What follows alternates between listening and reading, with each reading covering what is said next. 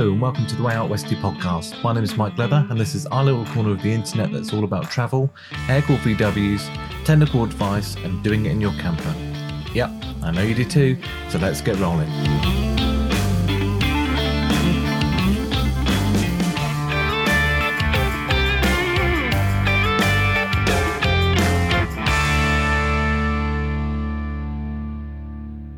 Hello and welcome to the Way Out Westie podcast, episode number 5. So thank you for tuning in. Just finished the Air-Cooled Workshop UK tour, so all now done, covering Burnham in Buckinghamshire, Isle of Man. We went to North Wales, South Petherton in Somerset, which was very wet, but we managed to get most of that done. Had to cancel one day, unfortunately. And then 2 dates in Hampshire, kind of hosted by Just Campers, which was hugely successful. So already looking at plans for 2020, but for anybody that did miss out, don't worry, you can actually come to me in St Albans, Hertfordshire for a one-on-one session. I do those all year round. Or depending on the time of year and your setup at home, I can actually come to you to do a one-to-one. So I generally run these from May onwards due to the weather through to September, and need a decent driveway or garage to set up just in case it rains, that sort of thing.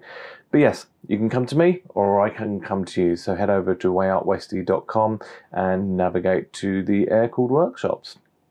So today we have an awesome interview from two guys called David and Nadia, also known as Saying Yes. These guys have been travelling for around 5 years, partly in their awesome high-top VW bus called Red. And we have a good chat about van life, working whilst on the road, travelling, VW ownership and breakdowns, and everything that comes with that when you're doing it on a day-to-day basis. So real good insight into van life when you're living in the van every day and also trying to earn a living. A quick precursor to the episode, there is a little bit of swearing, so if that's not something you want to hear, if you've got kids with you, do be advised, it's pretty minimal. Also, I do mention in the episode about MOTs and our buses, so both of our buses are now MOT exempt, and that has a couple of bonuses for obviously if you're away and you're out of the UK, you don't have to then return to get it MOT to then go back to wherever you are in the world. However, I do endorse people getting MOT still. It's down to you to ensure that the vehicle is up to a good standard of maintenance and repair and safety. It is still something I advise people to do. So you can find the guys today on Instagram at instagram.com/sayingyesis, or also on their blog, which is sayingyes.is. This episode is sponsored by In Full Speed. In Full Speed is a family-run business who create beautiful clothing that's all VW related. You can find them at infullspeed.com, that's INFOUR speed.com. These guys are all about family, camping, adventures, and of course, starting them young on VWs. You've got to check out their hoodies, t-shirts, mugs, canvas bags, caps, and loads more coming soon. It's currently my absolute favourite hoodie. You may well have seen me wear it on my Instagram or on my webpage. If you haven't, you've got to check it out. So many awesome colours, so many awesome designs. Lovingly handmade by genuine VW lovers Roger, Ali and Amy. They own a 1972 crossover VW camper named Dottie and a 1972 VW Beetle named Frank. It's something a bit different in the VW world, so you guys go check them out. That's infullspeed.com.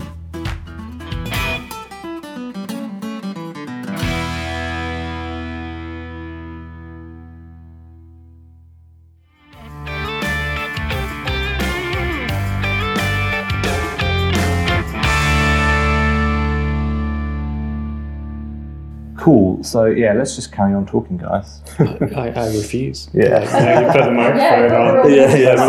Now it's you've made it awkward. So. Are you recording? Yeah. I've been recording for the last 5 minutes. So whatever you said is now recorded. Yeah. Beauty of editing. Yeah, beauty of editing. Okay, I'll kick it off then. So we are with David and Nadia. Or are we? We definitely we're- are. We yeah. definitely are. So, just want to have a very relaxed conversation with you guys. Thank you so much for letting us come to see you in your awesome bus and your Beetle, which I will have a little peek of when we go outside. You can score me out of 10. It's great. I'm sure it's fine. I've seen the photos. So I think I'll kick it off with both of you. You can do it combined or individually.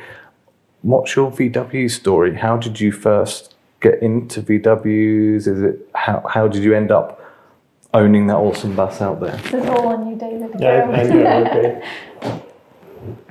Well, we were in Cape Town. I don't even know how it came It about. was really random, and all of a sudden, We're the most spontaneous people ever. It's so because we used to travel from country to country every single month. It's pretty much a case of the first thing that pops into mind you do.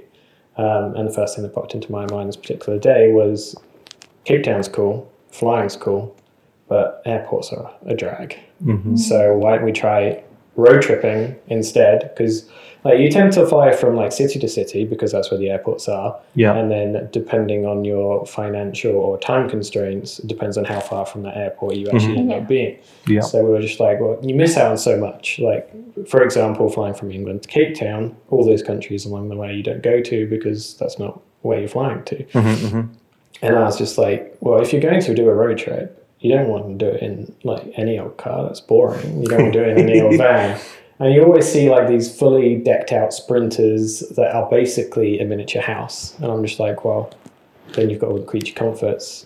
You'll probably end up keeping the same habits you do at home, which is way too much Netflix. So, so I basically was like, fuck it, let's get something that's vintage. It will break down all the time, which means I will achieve one of my goals I've always had as a kid, which is being able to do engineering, but they didn't have it in my school. And I never did it growing up. So in the end, I basically emailed a bunch of VW people saying, I want a red VW bus, because then for photography reasons, it would contrast nicely with both the sky and the grass and the desert. You know, designer's eye there. Yeah. I wanted a high top so I could stand up in it. And I wanted a VW because, well, Yeah. what else are you going to get? Preaching to the choir. Yeah. So yeah, I emailed this one dude online. His name's Nick. This was his bus, his daily driver bus, and he was just like, I got something that fits your criteria, but it's mine. And I was just like, well, I want it. And he was just like, okay, you can have it because you are going to use it for what its purpose is, which is going on adventures and driving. It's a VW adventure wagon. So we put the adventure back in it, and yeah, we picked up in Wales and left and lived in it a year. Sweet. yeah, I think Sweet. it was a week between you saying, "Oh, how about getting a VW?" and us buying one. Awesome. So it was awesome. And then how very long quick. was it from buying one to then jumping in it and driving off into the sunset? Was it a month? Just over a month? Yeah, it was just over a month. We basically had to give him enough time to build the interior, Yeah. and we had to give us enough time to like book flights, work out the logistics, and order a crap ton of stuff off Amazon. Yeah. yeah. So, Nadia, was that kind of how you got into it? Was it purely because of David? So I think I got David into the idea of living tiny because I'd always wanted a tiny house. Yeah. I think I was 15 when I decided. Have you seen like the little Tiny wooden homes. tiny houses on trailers? Yeah. So I was Yeah. 15 when I decided I wanted one. And so that was always my idea. And I think we'd been together a couple of years. And I mentioned it to you because it was like a weird thing to mention to someone in the beginning. And you were up for it. And so then we were kind of trying to figure out how to get one of those initially. Much easier in the States, right? Yeah. Way easier. And Yeah. also because they can be so much heavier because you have much bigger tracks for towing them. And we found a company in France that builds them. They had a year's waiting list just to start building them. Yeah, and so we're like, oh no, let's just go travelling.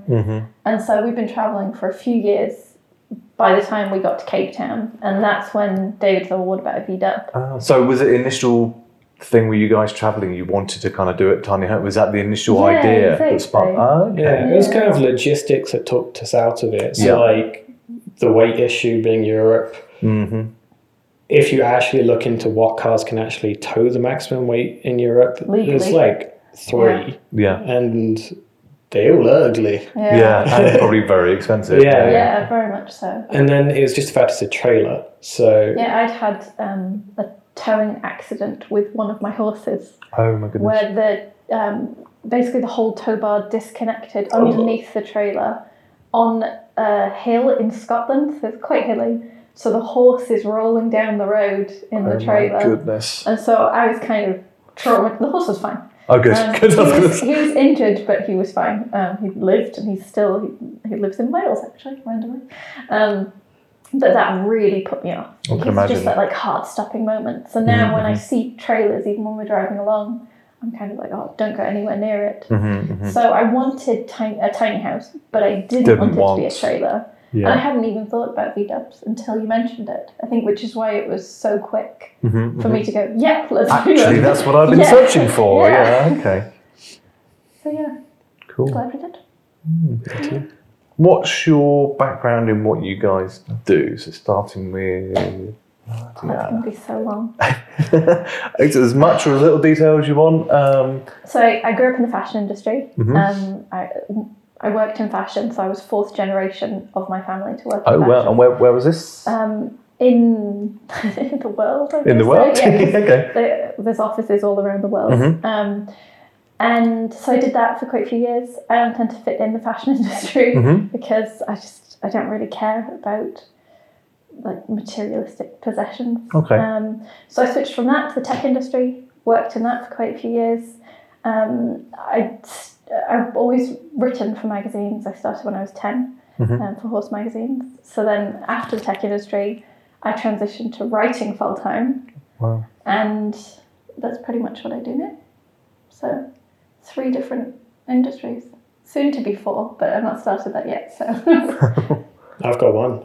Okay. I've always been a designer. Okay. And how did you... Is it always something that was in you from being young, or... Yeah. I started having paid clients when I was 13. Wowzers. Yeah. I actually made my first million when I was 19, which was cool. That was owning a user experience design agency in Eastbourne, Wowzers. which still goes on today. And apart from this past year where I was doing the blog full time, I've been a designer since I was 13. Wowzers. So what when you say designer, what does that exactly sort of entail for? Well, I started as a graphic designer, doing a lot of print-based stuff. Yeah. Hardcore into typography. And then as the industry got more digital, so did I. So it's gone from like print and graphic design to web and user interface. And then now I do primarily user experience work. Okay. So you can pretty much work from anywhere? Yes, Wi-Fi, laptop. Sorted. Yeah. And then also you get to travel to see clients and stuff, I guess, to kind of...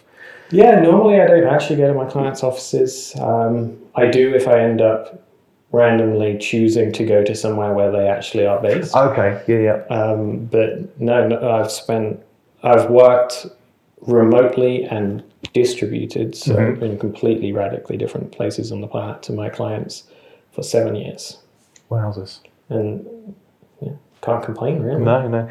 So with van life and what you guys have done and the travelling, I'm doing lots of hand gestures here. I think it's the last person that we podcast was waving at me a lot, a lady called Jo, and it's like it just kind of continued from there. But obviously people at home can't see this, so I'm doing lots of hand gestures, and Nadia's doing it back to me.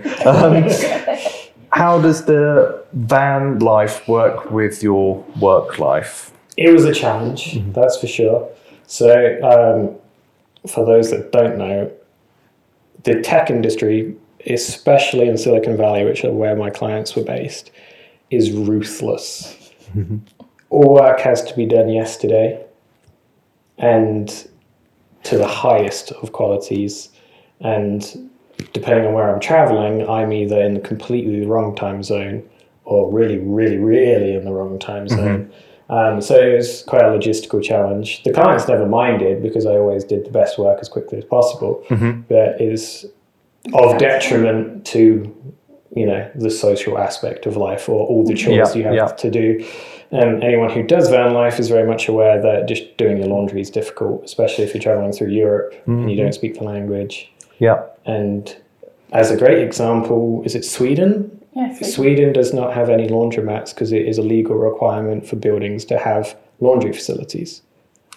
So when you're in a bus, you have to go to a campground. That's the only chance you have. Or sneak in somewhere. Yeah. Wow. Okay. So it's one of those things like where all your chores suddenly take 3 times as long, which is fine. Yeah. But when you combine it on top of a tech industry job where it's hardcore anyway, even if you were at home. Hardcore. Yeah. So with van life, it was more challenging than just traveling independently and like flying and staying in Airbnbs. Yeah. Because obviously then you can go to bed whenever, you can do your laundry in like 2 seconds flat, you just throw it in the machine, press the on button, jump down. Yeah. So it was definitely more of a challenge for sure. Okay. So for anybody that sits there, looks on Instagram and goes, oh, well, all these van life people out there that are working in their buses and stuff, it looks so great.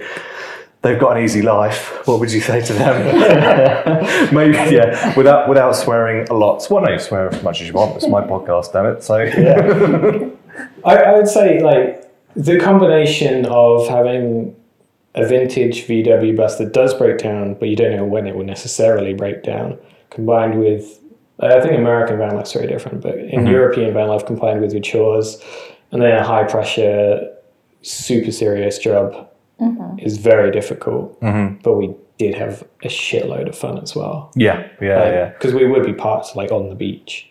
Yeah. And if the sun was out, then our solar panels would be charging our computers and our Wi-Fi, and it'd be no problem. Yeah. On the rainy days, a bit more of a challenge to find somewhere. And also breakdown, then you're like, oh, I've got deadlines. I can't be dealing with this right now. I need to get some stuff in. And that was stress on stress. Which I'm sure, as you know, fixing up buses doesn't necessarily result in good quality engineering at the end of the day. You just need to get somewhere by any means possible, right? Yeah, a lot of zip ties. Zip ties and duct tape. Yeah, sorted. So how did the blog come about? The saying yes, the name, the Instagram account. How did that all kind of come about? I mean, obviously you're hitting the unbeaten track. You're going out there. You're traveling. So it all looks awesome from my understanding. But when did you start to put a blog together and start to put material out there? Do you want this one? Yeah, sure. It actually took a lot of years for us to start doing it. We've been traveling for 3 years before we started the blog. Well, maybe I'd been doing 4, but... Okay. And so a lot of people would find out that I was a writer and we travelled full-time. They were like, oh, you're a travel writer. And I was like, no, I write about horses and dogs. And they're like, okay, that doesn't make sense. But great job writing about puppies and ponies. Who wouldn't want to do that? Yeah. And so I'd never really written about travel. I kept that as a hobby. And so I wanted to keep it as something I enjoyed doing rather than work. Okay, yeah. But basically, it was just friends and family harassing us more and more. Yeah, verbal abuse. We want to know what you're doing. We want to read these updates. And I think it was because we got sick of telling everyone what we'd done. And if you wrote a blog post about it, you can say, they can just go and see. That's what we did. Yeah. Okay. And the whole saying yes thing, I'll let David take that because that's his motto for life. Pretty much, yeah. The saying yes thing started way before Instagram, way before the blog. That was just me, basically. That's what I lived by because I grew up very much not doing anything because I was always afraid of either failing or being picked on because I was bullied a lot at school. And then, I remember first realizing, wow, I just need this laptop and some Wi-Fi. Why am I paying for an office? Why am I paying for an apartment when I could do this literally anywhere?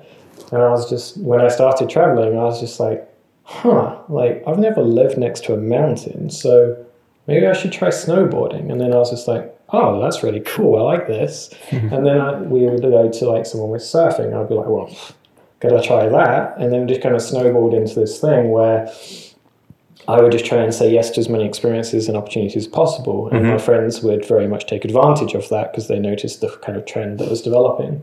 So one of my friends, I was in LA and I had an Airbnb for months in LA.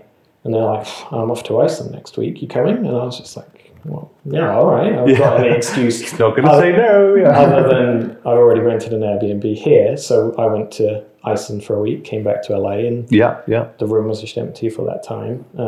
Which I'm sure my Airbnb host probably appreciated. Money for nothing, basically. And it just, when I then started up the Instagram, it was more a case of, well, this is something that I'm very good at just saying yes to stuff now. It was something that I was very bad at, and I had to kind of educate myself into doing. And I was just like, I know so many people that in my past life, like that I've met traveling, who need the inspiration and that kind of message of like, do stuff. Like, because you get used to routines, you get habits. Absolutely. Bad and good. And I just kind of wanted to help people get the good ones and to live more, because there's more to life than a 9-to-5 job. And basically repeating that 5 days a week and then having 2 days to chill. One thing we found was that we would go off on a trip and we would go back to wherever and see friends, and they'd say, oh, what have you been up to? And we'd tell them, we'd go, what have you guys been up to? And they're like, oh, so nothing much. And I think it made us want to do even more, because we didn't want to ever have a period where like we haven't actually done anything with our lives. And it's really good that we have the blog and the Instagram now, because if I'm scared of doing something, like what did we do recently? I went to like some water park, and I'm not a good swimmer, and so I kind of didn't want to do it because I was scared of it. And I said to myself, I was like, no, you've got to say yes. And it works, like if you remind yourself. Absolutely, I totally agree. I mean, I think it's one of these things where it is inside us. We kind of, I think when we met, we kind of knew it, because we were kind of like, oh, I don't want to go traveling by myself. I want to, but then we were kind of both like, no, we should quit our jobs and just go. And we learned so much from that, from saving up, and we could just about manage to kind of be out in the world for 3 months and then come back and then save up and then go again. And I think what a lot of people get hung up on is like, oh, it's expensive and I can't do this and I can't do that and I've got these bills to pay. It's like, at the end of the day, I understand that some people, it's more of a difficult choice, or it comes down to budget and family and all these kind of things. But at the end of the day, it can happen for you. You can do it. You don't have to pay a mortgage on a place. You can rent. You can live without certain things in your life and on finance and stuff. And not everybody's the same. Some people are more than happy to have that lifestyle. That's totally cool. If that's what they want in life, awesome. Totally up for that. But I think some friends that we met a number of years ago really installed that in me. There's a couple called Alex and Lisa. They eventually had a company or a blog called Two People One Life. And what they did was they worked really hard. They saved a bit of money. They got a little house and a little business which they were planning to sell. They were going to emigrate to Australia. Never been. Just thought it was a good thing to do. They wanted to get out the rat race. And I thought, before we go, maybe we should do a bit of traveling on the way, and then we'll end up in Australia. Great.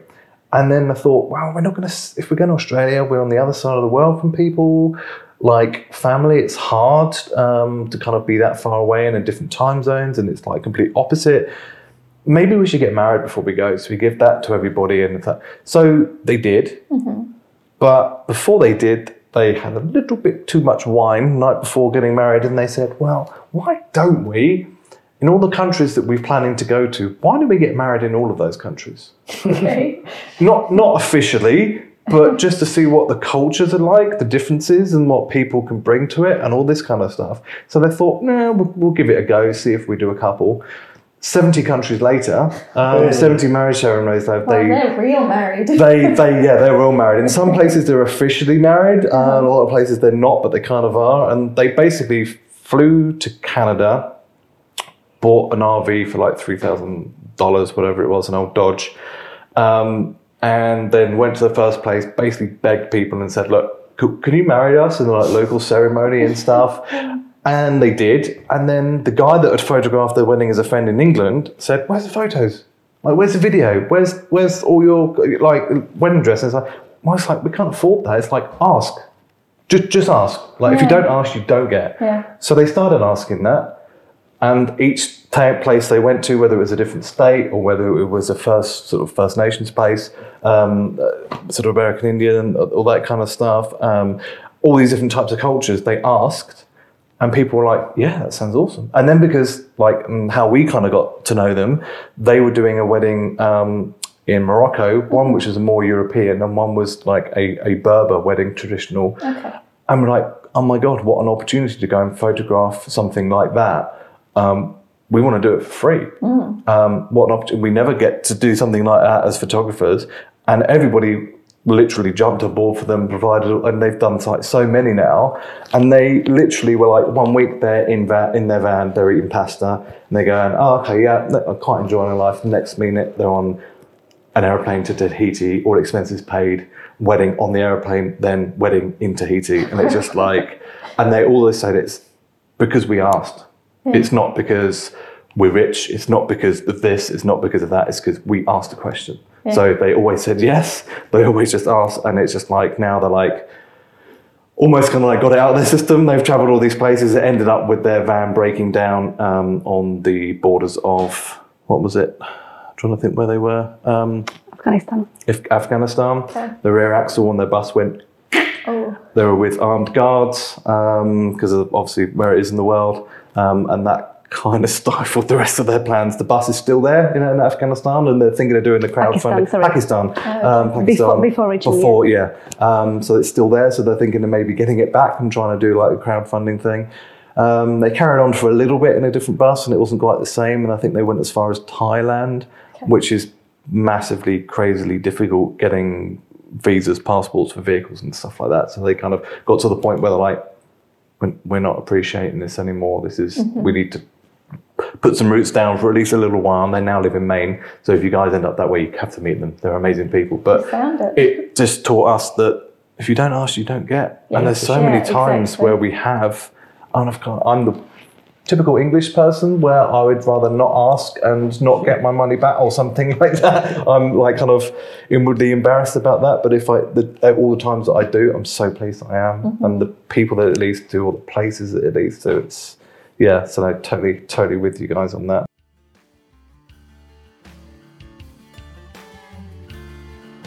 This episode is sponsored by McTriggCampers.com. They run a gorgeous 1960 VW split screen called Clyde as wedding transport. It is painted in my favourite VW colour of all time, Turkish green.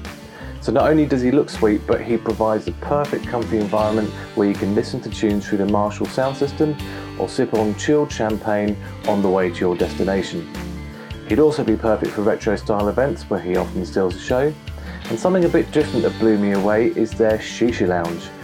You arrive at your venue, obviously in style with Clyde, and then they pop up a retro style canvas bell tent attached to the side of Clyde and create a Woodstock inspired Shisha Lounge.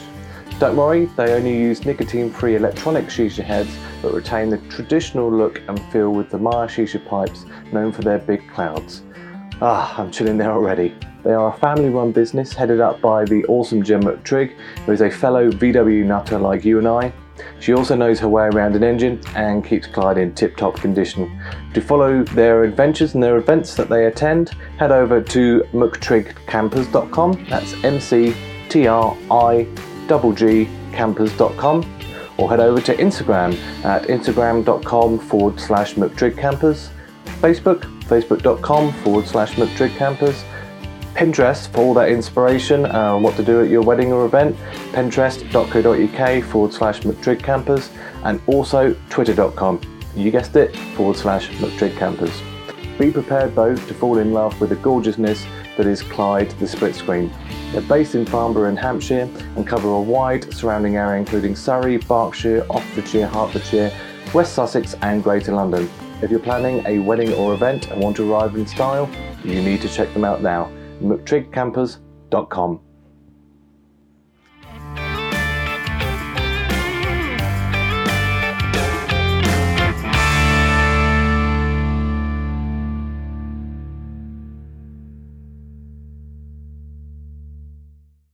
Obviously, photography is something for both of you. Obviously, more David than Nadia, perhaps. I'm horrendous. Well, you say that, but all you have to do is look on the Instagram and your blog. And so get a camera right now and get me to take a picture, and you'll both agree. Yeah, it's happening then. So now I should try and take a really good one and just like play it cool. Yeah. Like, Make sure it's on manual for her. oh, definitely going to be on manual. Yeah. David. So where are we? Okay. You go into the settings. Oh. So handing over a camera. So yeah. Can I not ask you questions? No, just Go for no. There's so many buttons and dials. There's one button that you need. Yeah, that one. That one. Okay. So look through the Okay. viewfinder. Awesome. Let's have a look. See? You have to agree. No, I don't agree at all. That's an awesome photo. Stop lying to No. listeners. This, You did settings for the other side of the room, obviously, right? so if I do it this way around. Like the light is hitting them. Yeah, exactly. Because we are, to be fair to you, we're backlit. Yeah. So we're See, going I to come know up a that bit word. darker. But to be honest, I think it looks pretty good. David, That's a pretty good. David will tell me the Excellent. truth. So, You want dinner making later, that's what that is. so this photo will be on our blog, along with the podcast for sure. Give me that, Andrew. I'll tell you what I can take pictures of. Horses in motion. Oh. That's Now you know. a pretty good thing. Well, you got to do what you're passionate about, right? Yeah, you know, yeah. and I think that's, for me with photography, that's goes hand in hand, because if I'm not that bothered about it, and I used to do, we were talking about earlier, I used to do sort of product photography and stuff, which just became very boring unless it was, I don't know, products that I was really into, which is, I never got to do VW parts, I never got to do Transformers figures, I guess. So I probably wasn't. Yeah, it was just a little bit boring. Yeah. But people is more my thing. Yeah. Whether it be kind of weddings or out and about, or do guys sitting on a podcast, it's just there's more depth to it, I think. So, how did you get into photography? I did it as an A level. Okay. I mainly thought it'd be easy. It was not. Yeah, it's just a hobby I kept up, basically. Travel, obviously, makes photography much more interesting. Oh, yeah. You see so many different cultures and different things that you do not see in England. You know, that's just the nature of the beast. But no, I've always loved the film photography. Yeah. For the first couple of years I travelled, it was only film. Oh wow. Is any of that work online anywhere, or is it mainly sort of personal? There might be a few pictures somewhere on my computer at some point. But you have to dig back there and see if you can get stuff. I'd love to see some of those. The majority of it was in Norway. Okay. So, because that's just stunning. Doing road trips in Norway in winter with a film camera was just ridiculous. Yeah. Because it was the first time I'd ever seen mountains like it, the fjords. It was crazy. I think it was just it was an accidental hobby I came across, really. And then, today I'm all about the iPhone photography and trying to capture the best stuff possible with the least amount of technology possible. Because before I carried everything with me and it was a headache. Yeah, absolutely. So I find it really interesting that you've done the film much like I have. I still do dabble with film as well, and I see the benefits of it. I see the quality of it and the realness of it. I like the whole process. But to go from that to now, obviously, just using your iPhone, how do you feel that you're missing out at all? Or is it mainly now that you kind of think, oh, man, I just like to be present in the moment, take a picture on my iPhone. I know that I can, make that as good as I want it. Do you not kind of miss the having the other equipment, film or sort of digital wise? I do sometimes, but mainly I think it's a case of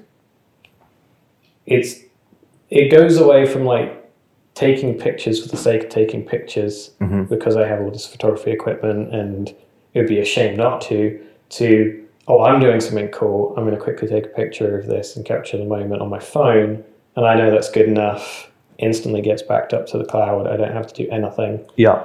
And just, I guess the technology's come so far that I know even friends who are photographers have no idea that I use an iPhone, and when I do tell them, they are completely shocked. And to be honest, I was quite surprised earlier. I mean, it's like, I think we're going to have to sit down and look at maybe your blog and Instagram. Like, was that an iPhone or was it this? Because it's just like, I love your photography on your Instagram especially, and it's going especially with your red bus in certain places. It just works. It's hard to not get it to look awesome. I think the phone thing as well is me trying, because I think Instagram especially can suck you in, and then you feel like you have to like stage these pictures and go to specific places just to get a picture. And the phone is me very proactively trying to get away from that entirely. So I think it's definitely coming where people are now, they can smell the bullshit. They know that this isn't real life, and I really hope that more people do go that way, for so many reasons, from anything from, you know, young women and body shaming through to I've got an amazing life because I'm only posting the small percentage which is awesome in my life and not the real. And it's quite funny, we had the friend a while ago, she started an Instagram account that was specifically for, okay, here's my lovely account with all my beautiful work that I can produce because I am talented, but here's my real life and me having to clear up after my kids or doing this and that. And I just think that's so important. I think it's hopefully will go that way.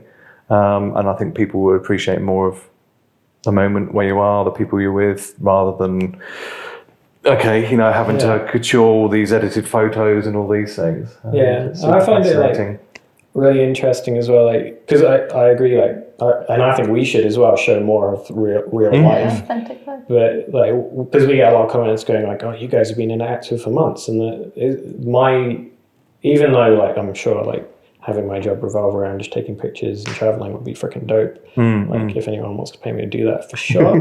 But at the same time, like that isn't my entire life, and therefore I don't feel the pressure to continuously post every day. No, I think we, early on when we started our photography business and also Way Out Westy, I was kind of thought, oh, I need to be posting regularly. I was having immense guilt about not posting. And now it's a case of like, if I feel like it, and something happens to be in front of me, or I've had a thought where like, oh, I could do that, then I will.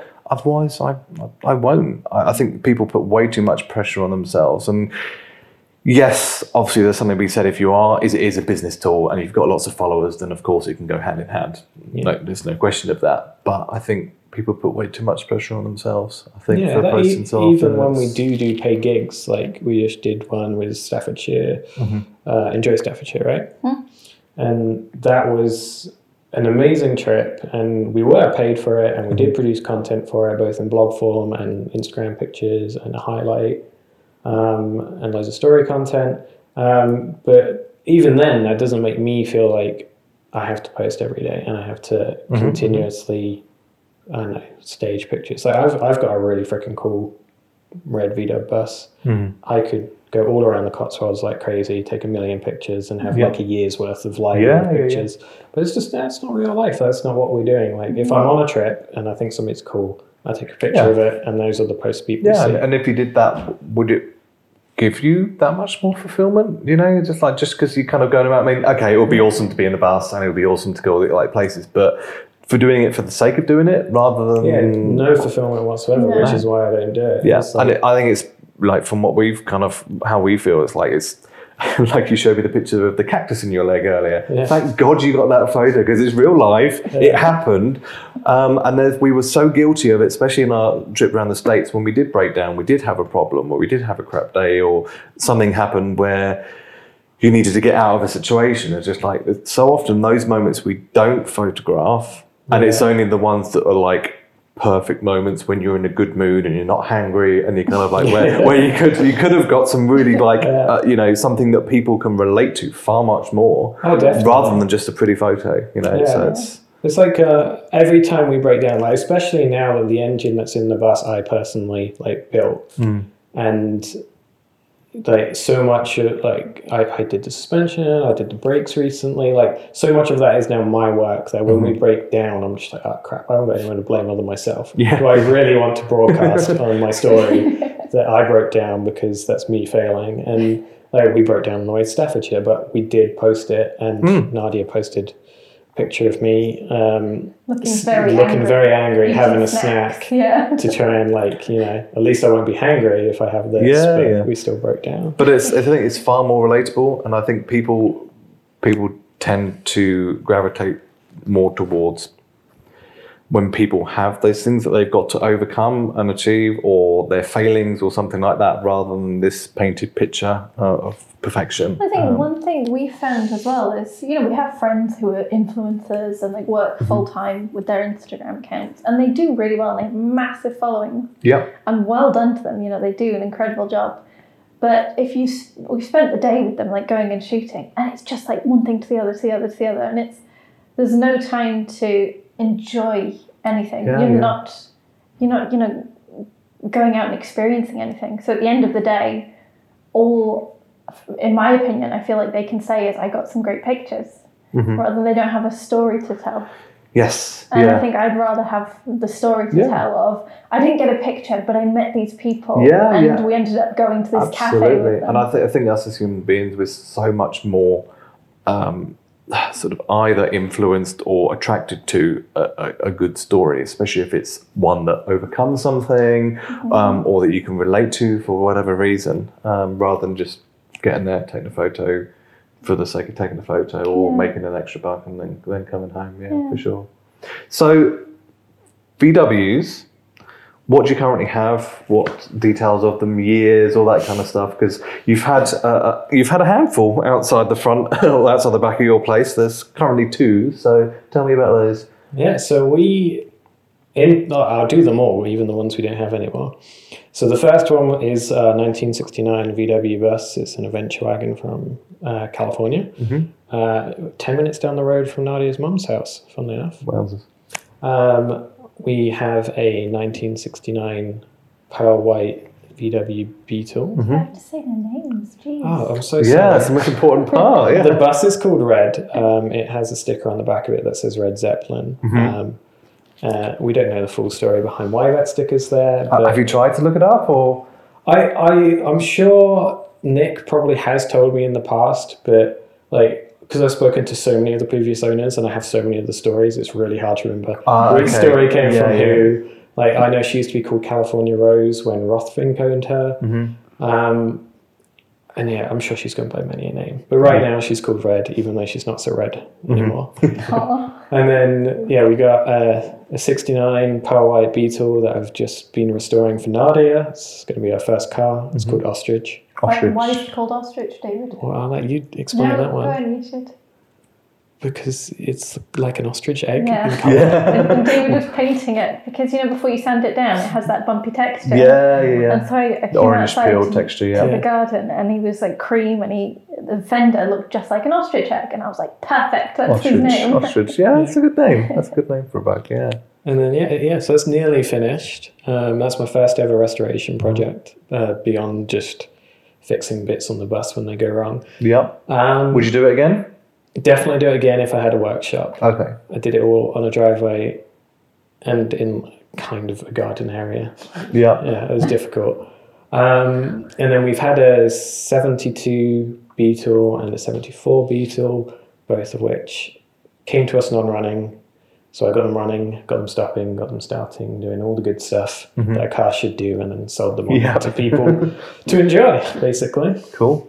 And then, so we just got 2 now. Okay. Cool. So obviously with Ostrich, it's just the plan to kind of finish it and be your, what did you call it? Your picnic buddy, basically. Picnic-mobile. Yeah, brilliant. Cool. Any plans to change anything with the bus? Obviously, I know you have got some trips coming. You're going to put it into storage and then head up to Norway. Yeah. But any sort of plans? So the bus is basically on this continuous slow journey to basically back to stock and then better again. Okay. So it was slammed, had air. It had the original window seals, which leaked like crazy. It's back to stock height. It's getting the original wheels put back on. It's been rewired recently. It's basically just trying to make it as original as possible and as reliable as possible. So it's got electric ignition and an electric fuel pump just to make my life easier. You might get fuel injection at some point, just because jetting at different altitudes is a pain in the butt. And that was probably one of the downfalls of the previous engine that blew up, was just the fact that we were changing altitudes every week, and on such a magnitude that you could tell it was running rich or lean and overheating. So I think it just makes sense to make it as reliable as possible so we can enjoy it as much as possible. And we might give it a clear coat at some point so it doesn't rust out. Yeah. I mean, it's one of these things. I think it looks awesome as it is, but obviously to protect it going forwards, might take you a little while to get kind of the linseed oil off and stuff. But you know, leave it out in the UK where it will happen probably quite quick. Yeah, for sure. So obviously, I know on your blog you've kind of got quite a few sort of van life tips, hints, and all that kind of stuff. So I'll get you to give us the address of that in a moment. But is there anything that you can massively say has sort of helped you in your travels, living in the bus? I mean, anything from, you know, the ways to kind of a sleeping bag, or through to, you know, a particular tool to take, or you know, what not to do. Is there anything both of you guys kind of feel that there is any sort of top couple of things that you would really sort of massively suggest to people? I know my top thing. Okay. It's definitely a hot water bottle. Oh, fantastic! Yeah. But I can be found anywhere with a hot water bottle. Okay. So even before we had the bus, I would take a hot water bottle to go visit family in California. But yeah, I think because it's a really small place, if you throw a couple of hot water bottles in the bed, the whole thing heats up. Yeah. And be cozy and warm. It's really quick. So I don't think I could do van life without a hot water bottle. Top tip. I know that sounds ridiculous. No, to be honest, I don't know why we haven't got one, because it would be it's What? you know. Now I know what I'm getting you for Christmas. Because you've got a kettle, you've got a stove. Why wouldn't you not have one? I mean, I know when we hired a camper in New Zealand, we got very cold very quickly, and it had one of those electronic heaters which would only work when you were hooked up. So when we weren't hooked up, we're like, we're going to freeze. So we ended up getting a 12-volt electric blanket, which was fine, but then they're a bit sweaty if you leave them on all the time. It's like, it's not particularly nice. So it's like something that you can kind of have there or more snuggle up to, like a hot water bottle. I honestly don't know why we don't have one, to be perfectly honest. The realization happening in front of me. Yeah, you can see it, like penny drop. Need to get one, definitely. What about yourself, David? I was just thinking, and I was just like, man, like, we took so much with us, we used so little of it, and we're very minimalist anyway. So that's kind of crazy just to think about, like, that I could have just thrown half of it away and it would have been fine. But I think my favorite purchase ever is actually our blackout insulated curtains. Okay. Because those things that you stick on the window to, like, keep the heat or reflect heat, whatever way around you're using them, they suck. Yeah, they fall off in the backside, aren't they? Yeah, and we only had them in the bus like a couple of months, because we ordered them and obviously we had them shipped to England, but we weren't ever in England. And then we finally fitted them, I think in Sweden or Norway or somewhere. And oh my God, sleep was amazing because everything was blacked out and they did the insulation job. Yeah. Worth every penny, hands down. David tells a lot of people about these curtains. I know. So what exactly are they? Are they standardish curtains that have got blackout, or are they thicker for insulation, or are they just... They're thicker for insulation. They've got some silvery shit in the middle. Okay. And yeah, they They're got custom made, weren't they, by a lady who specialises in VDOP curtains? I think. Do you know who it was? Not off the top of my head, because I think we've had them done twice, because we needed one extra set for some reason. I don't remember. But anyway... They're amazing. Okay, I'm going to have to have a look at those, because we inherited our camper with curtains which were very 1970s curtains. The pattern and stuff, it's kind of grown on me, but they are a little bit short in places, so you're on an ever so slight incline, and like the curtains like we used this to far have away that. from the window, and I'm just like, I might as well just open the window and be in here. It's like Now, when we put the new ones in, I thought it was like, oh, these are a bit too long, but no, world of difference. Yeah. Okay, I'm gonna have to check that, because we've been on the fence about getting some of the sort of the thermal panels, but everybody I know who got them just a pain in the backside, especially when it's colder as well. The little suckers kind of just don't work properly sometimes. Well, we had the problem of when it got really hot in the bus, which obviously it does. You basically got a tin can with a crazy amount of windows. Yeah. So you then the suckers melt and like distort and stuff. Distort. Yeah. Rubbish. Yeah. Yeah. So, where is your favourite place or places? Because I know you've been like loads of places in the bus. Where's your kind of in the bus. In the bus. Man, Spain was pretty amazing. Spain was great. I really liked, you know, the Caminito del Rey. It used to be the most dangerous hike or something. Oh yeah. And then they redid it. I loved that place, but not actually for the hike. There's a reservoir right beside it. Okay. And we could park the bus right on the reservoir, basically. Oh, awesome. And get the paddleboard out. And it was Nice. like the perfect sunny days. So I would go back there in a heartbeat. That's Okay. great. So somewhere like that over Norway. It's different, isn't it? It's different. Yeah. How can you compare?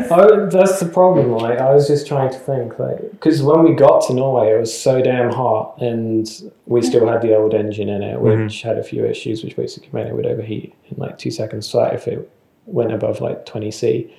But yeah, I think Norway would be amazing in the bus if we had done more of it. But because I was just thinking, like, we went off dirt trails in the middle of nowhere, we didn't know where we were going, and we got to like this lake. I know And the then Starshed. Yeah, and then we were right next to like Stave Church, and the lake had like those little fishies that nibble your toes and stuff. Yeah. So it was like a spa, crystal clear water lake. Did some paddleboarding. The fishies sorted my feet out. That's the main reason I want to go there now. The church was just absolutely stunning, and yeah, did some hikes. Did you kind of know that was coming? I the place. Have you seen or heard about the place before, or been there before? Or you We just knew kind about of the church. okay? Yeah, but I think we found the parking spot on Park for Night. Yeah. And Okay, we were heading towards it, and the path, like the road we were driving along, was getting narrower and narrower. And we were like, oh, should we just turn back? And we It's worth it. Yeah, we ended up, oh no, let's just keep going a bit further. And we got to the spot. So worth it. Definitely one of the best we've been to. Yeah, it was, because a lot of campsites we stayed at, because they're like free parking and stuff, they're not the most like ideal for like setting up a full-on campsite. No, they're good for kind of a night, just Yeah. sort of for free. You know, Yeah. it's But on that one, like, we opened up the back, we put the awning out, we got our chairs out. nice. Right? I feel warm and sunny just thinking Yeah, about it. we just chilled. It was completely not Norwegian in any way, shape, or form, because it was really, really hot, and it felt like we were just at a lake in some like warm country. But it was magical. Norway. They are nice, but yeah, that was pretty magical. Did you guys go to Portugal? Did I? I think I've Did we seen go to that. Portugal in the bus? Not in the bus. No. Not on the bus. No, Yeah. so you've been to Portugal, but Yeah. No, we got, how far through Spain did we get? We basically went all the way down to Estepona, so like halfway nearest Gibraltar, and then for whatever reason, it's because we needed an MOT, so we started driving up Oh, so- Yeah. the oh, right, centre so they of got- yeah, Spain, and then we got halfway up the centre of Spain, and Changed the then laws. they changed the laws, and it was MOT exempt, and we were just Oh. like, all right. Okay, what do we do now? Oh, fantastic. But we'd already booked our ferry in Santander, so we continued to England nonetheless. Okay, yeah, because I know that was kind of, it's a big consideration for a lot of people that kind of, especially not in older buses like ours, that they kind of go to, we need to go back to England each year to do the MOT. And I know when we left for the States, we were planning to hopefully be back within the year. So I literally MOT'd it, I think, day before we took it to the ship, so I knew that I had the maximum Yeah. amount of time. But otherwise, you kind of get it back into the UK, and you're like, you have to take it straight to an MOT place, and if it doesn't pass, and you're like, Yeah. luckily that's slightly easier for us now. Yeah. Tax exempt, MOT exempt, and insurance is All down to quite our cheap. own failures. Yeah. We are now responsible for all of it. So, future travel plans. Tell everybody where you're moving to, because I'm very jealous. Am I going again? You can go ahead. We're going to Norway. We're basically, so we spent the last year in England, and we did a lot of work with tourist boards in England. Basically explored all of England for the first time in a million years since we lived here as kids. And we're now basically repeating the process back in Norway. So we're moving to Oslo. Back to Oslo because we have previously lived there. And we're going to have the base, but we're also going to be doing a crazy amount of trips, lots in America, lots in Scandinavia, and just try and make the most of it, because when we lived there previously, we spent a lot of time traveling elsewhere, As you do, like when you have a home Yeah. somewhere, you forget to explore the majority Absolutely. of that country. Yeah. So yeah, we're going to be doing. I mean, we've done so many road trips in Norway, but we're going to be going like further and further north, doing a lot of more of Sweden and Finland and Denmark. So it's Nice. going to be pretty magical. Yeah, cool. So what's going on with the VWs getting there?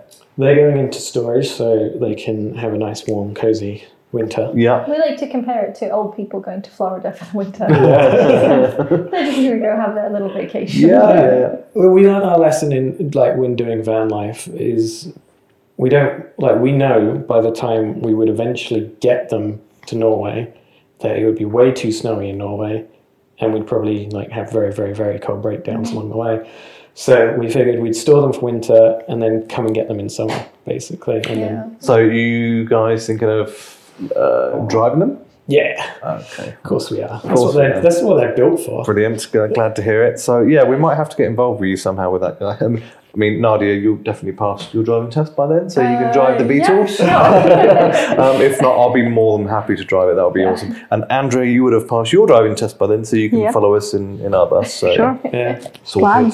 Yeah. Plan. Yeah. So how can anybody that's listening find you guys online? Come to Oslo, we're there. Yeah. Firstly, you go to Oslo, knock on the door. Yeah, we haven't got the address yet, but we'll Yeah. let you know when we do. It's Saying Yes Is on Instagram. As you might have noticed by earlier in the conversation, partially active. Which is, yeah, that's good. There's plenty of backstory to go on there and awesome Yeah, images. for sure. So all the adventures are put on the story and posted when we do them. And our blog, which is far more active, which is where we basically encourage you to say yes to life, is sayingyes.is. awesome. So yeah, I highly encourage anybody to go and see that. You guys just Yeah, blow my so do mind. I. And I think I first came across you when I saw some pictures of you in Iceland. Which is weird when we're both VW people and you didn't see the VW. You saw Iceland Was first. Iceland before you had a VW though? No, well, which one? Which trip to Iceland? Oh, okay, that's it. I think it must have been If it's the first time, then yeah, pre-VW. pre-VW because I think was it similar time that we were there? I don't know when it was that you were there. Me neither. No, okay, so maybe it was. That's probably it. That's probably it. We were probably there at the same time, getting in each other's photos. But it's like just when you go somewhere, I'm always like on Instagram and seeing where people are and seeing where's maybe not so snowy that we can go to, and because we hired a camper there. And I think that's when I first came across you purely because you'd been to Iceland. Then I randomly came across you again. I have to admit, I don't think I followed you when I first saw your Iceland photos. So harsh. But then I saw Cotswolds, Bus, VWs, and I was like, I know these guys. Why didn't I follow them? That's really bad of me, So then I think You got the information you needed. yeah. So I followed you guys, and then I've just kind of been like, yeah, this red bus keeps appearing in all these awesome places, and they go into places that we want to, like Norway. Who are they? What are they about? And now I know. So no, thank you so much for that, guys. We will definitely be coming to see you in Norway for sure. Convoy. Convoy. Yeah. Convoy on the way to Norway, convoy around Norway, Yeah. and then you can convoy your ways on your own back. Yeah. Find someone else to go back with. If you've enjoyed today's episode, please head over to wayoutwesty.com/podcast. There you can find the show notes and some pictures and any details of things that we've mentioned throughout the episode. Loads more episodes in the work, guys. Some pretty cool interviews coming up, and also a tech podcast on what to do to either store or prepare your bus for the winter. So all coming soon, guys. Thank you again. I'll speak to you soon.